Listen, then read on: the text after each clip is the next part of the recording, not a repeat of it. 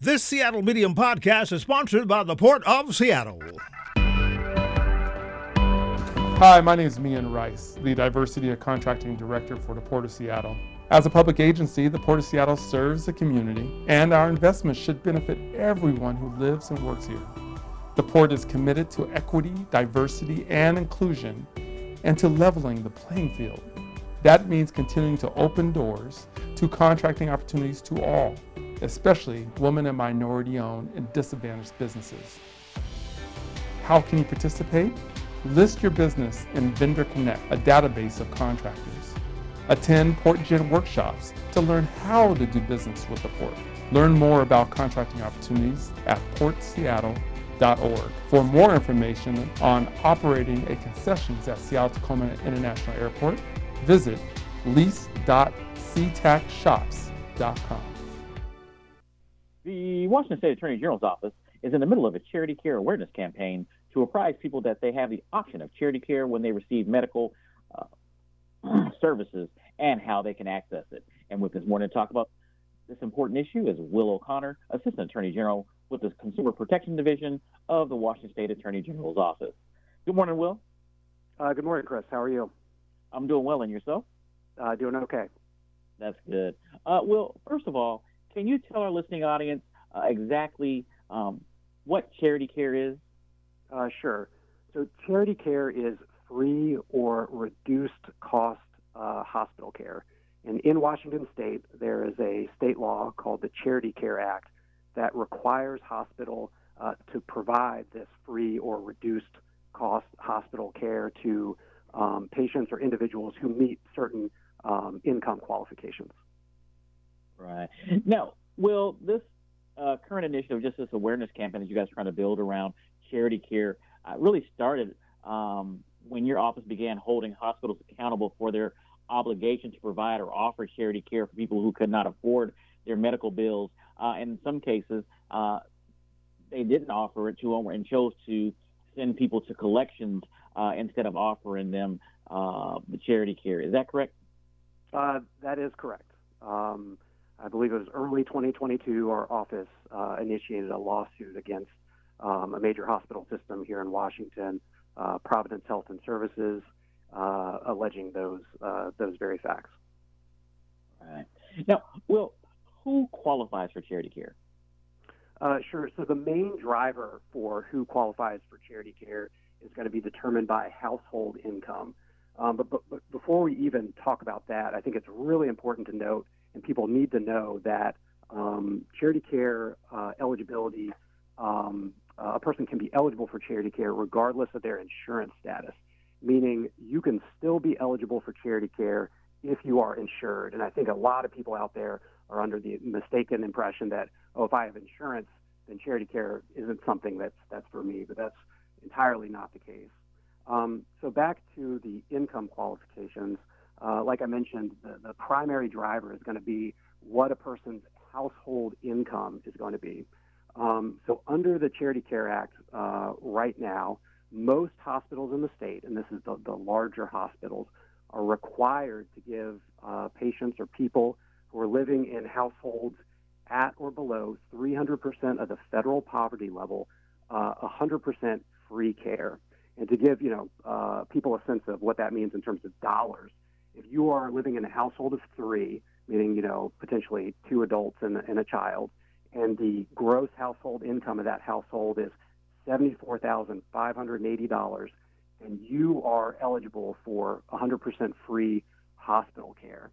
And then it also gives discounts above that if you are at or below 400% of the federal poverty level, which for a family of three, I believe, I'm just extrapolating a little bit here, would be roughly like $100,000, then you are going to be entitled to discounted or reduced rate care.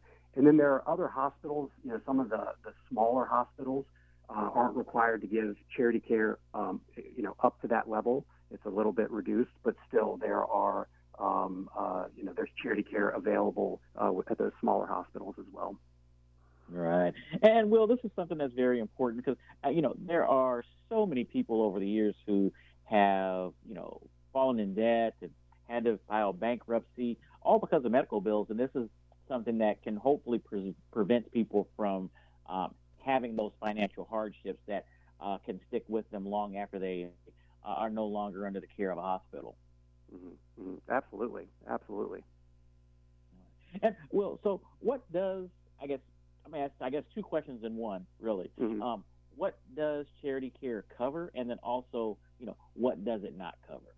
Sure. So charity care covers any and all medically necessary hospital care. And medically necessary is defined very, very broadly. So this is going to cover the vast majority of services or procedures that a person is going to need or have in a hospital setting. Really the only things that it's not going to cover are things that are cosmetic in nature, or things that are just kind of, optional. They're not medically necessary. But really it's going to cover, like I said, medically necessary is defined very broadly, and it's going to cover the vast majority of hospital services. All right. And then what about if people do have insurance, or they have Medicare or Medicaid, and which might cover a portion of their expenses? How does that relate or even fall into the equation as it relates to them being able to access charity care, or what the charity care would cover? Absolutely. So the hospitals will be able to be reimbursed, and they can seek reimbursement from the patient's insurance. And so charity care doesn't really touch on or relate to that process. And that's something, between the hospital provider and the insurance company.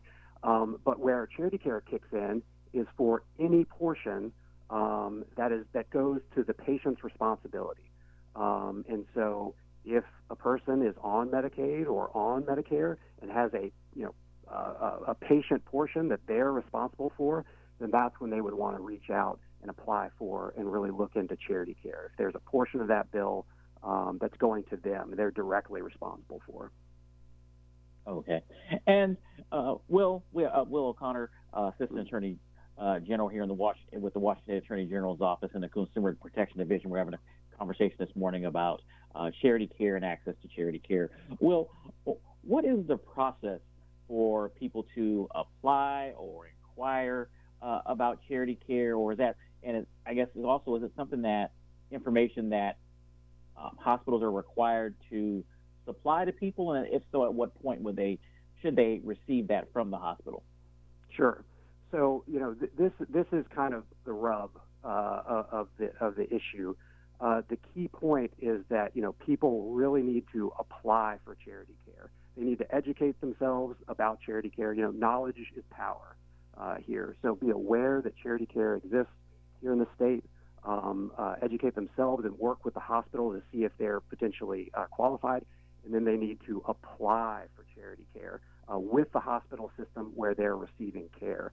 Hospitals are required to post information about the availability of charity care in the hospital setting. They're required to put their charity care application or financial assistance application on their website.